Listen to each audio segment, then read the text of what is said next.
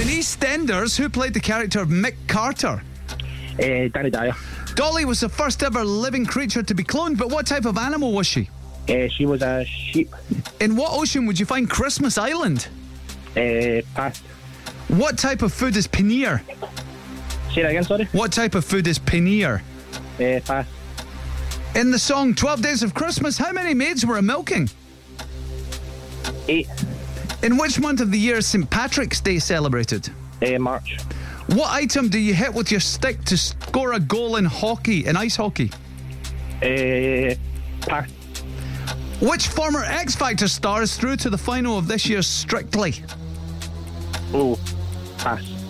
Kyle Faulkner is the lead singer of which Scottish band? The View.